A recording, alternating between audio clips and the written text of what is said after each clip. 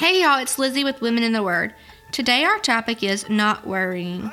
In Matthew 10:29 through 31 it says, "Are not two sparrows sold for a penny? Yet not one of them will fall to the ground outside of your Father's care. And even the very hairs of your head are all numbered. So don't be afraid. You are worth more than many sparrows." Friends, are you always thinking and worrying about something? In your mind, you just know things are always going to spiral out of control and go wrong, or not as you planned. I completely understand and can relate perfectly. To be honest, I worry, I pray, I give it to God, I worry some more, I read scripture, but I still worry and ask myself what's wrong with me. To take it one step further, in my mind, I am the queen of worry, without being crowned, of course. The one thing I'm missing is a big, beautiful, flashy crown itself. But who needs that type of crown anyway? Let me stop right here, right now, if only for a moment, and once again give it to God. After all, He knows my needs before I ask.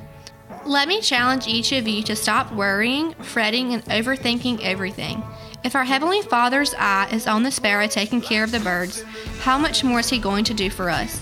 Women in Christ, let me challenge you to remember the sparrow this week. Spread your wings wide and soar. You are much more than the birds in the sky. God's got you covered, I promise.